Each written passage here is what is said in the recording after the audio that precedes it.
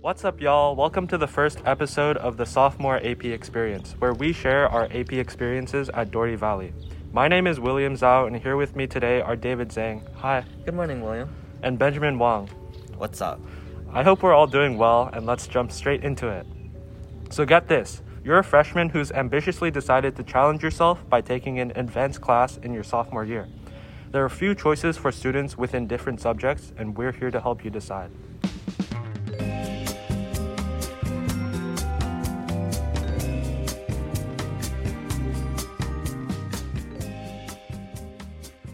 Starting now with the math APs. For sophomores at Doherty, you get to choose between AP Calculus AB and BC, with the latter being more advanced.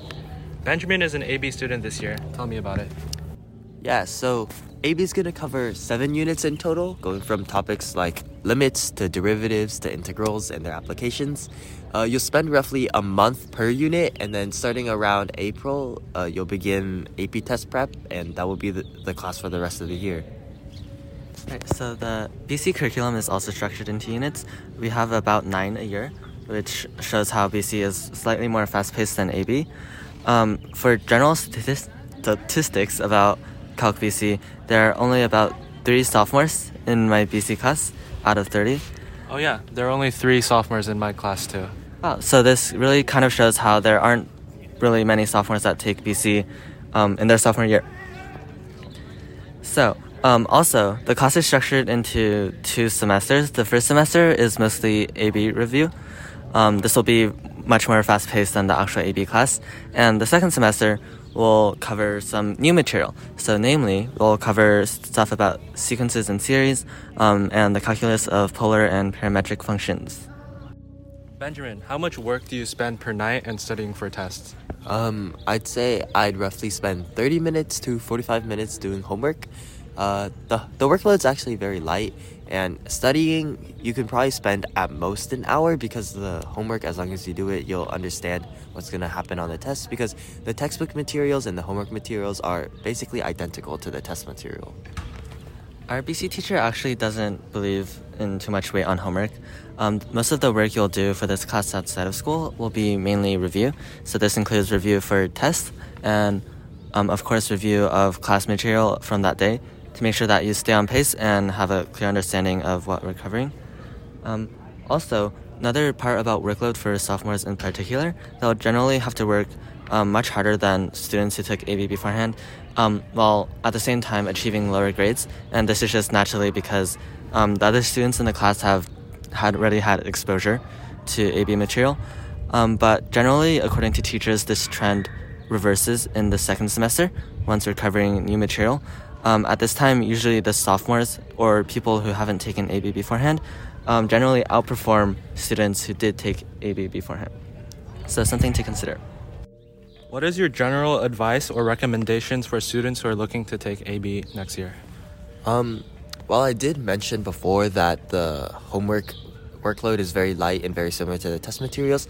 It happens that 61 people dropped Calculus AB after the drop period, which means that more than 61 people in total dropped Calc AB. I think this is important to note because a lot of people consider AB to be an easy class, and while they're unprepared, they decide to sign up for it. So if you don't feel fully prepared for this class, I would suggest doing a little bit of summer studying to see where you're at. But other than that, as long as you can pay attention during class and understand the concepts and apply them to the problems, you should be okay. Benjamin, you mentioned a drop rate of 60.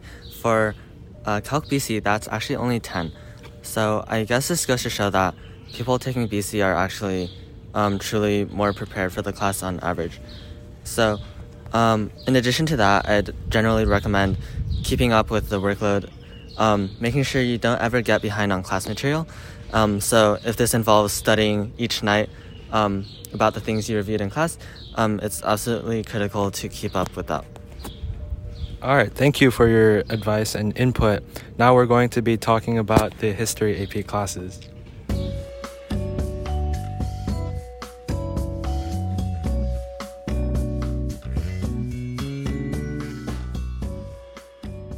Next, with the AP History classes for sophomores, generally people will choose between AP European History and AP World History.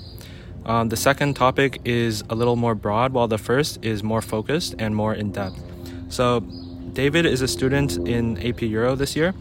Tell me about the class. Right, thanks, William. So, for AP European History, at least for this school year of 2022 to 23, there's actually only 2 sophomore classes total. And this is clearly just a minority of the AP History classes total. So both of these classes are actually taught by the same teacher, Mr. Wang. So the benefit of this is that it takes kind of the gambling out of course selection. You don't have to worry about whether you get a good or bad teacher. And subjectively, Mr. Wang is a pretty good teacher. He's pretty chill about late work, so he doesn't really give like zeros or anything. And yeah, so for the general structure of this class, it begins with the Renaissance in the 15th to 16th centuries and goes all the way to about 2010. And the AP test format is the same as AP World. Yeah, so AP World is for sure the more popular option for sophomores for the AP History class. You'll find that there's a lot more AP World teachers and a lot more classes per teacher as well. AP World will cover from 1200 CE all the way up until modern time, and there's a total of 27 chapters and 9 units.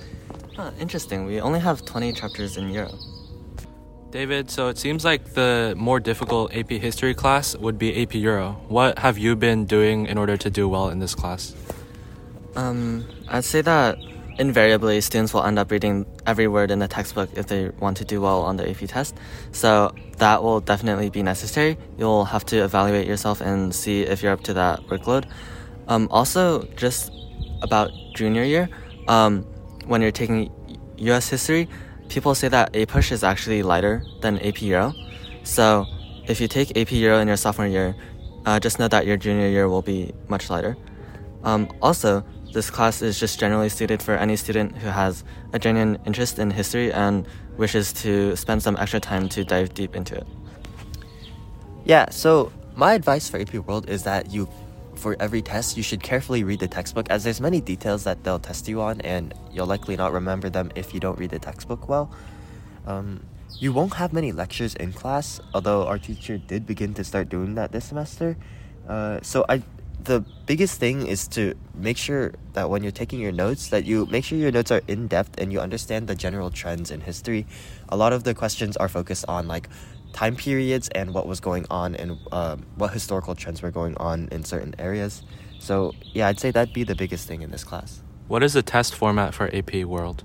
You'll receive around a 50-minute MCQ test, and you're given one period around 50 minutes, or it might be 45 questions with 45 minutes and such, but really you're trying to match the pace of the AP test, which is similar, which is around 60 questions in an hour.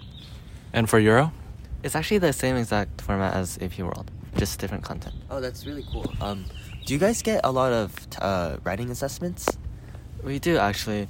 Almost every chapter, along with a MCQ quiz, which is around anywhere from 25 to 40 questions.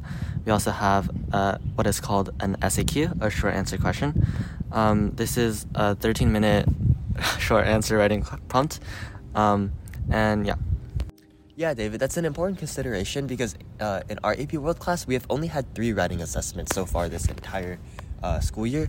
So if you're looking to be prepared for your next, for the AP test and your next AP History, I'd say you should pay attention to that detail. Overall, it seems like the drop statistics for AP World and Euro are significantly less than for the math classes, so most students will be able to stick through the class, and it's pretty easy to do well if you set your mind to it.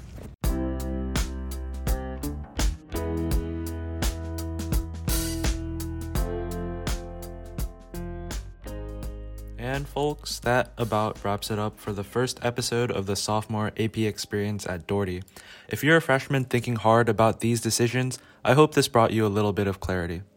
Of course, you should be doing plenty of research on your own and consulting with peers and adults, but I hope the sophomore AP experience podcast has given you a good starting point. If you are struggling to decide between science classes like chemistry, biology, and physics, fret not. We may or may not be planning a follow-up episode to this one for that exact purpose, which might be released in the near or far future. Special thanks to Benjamin and David who joined me today, and until later, see ya.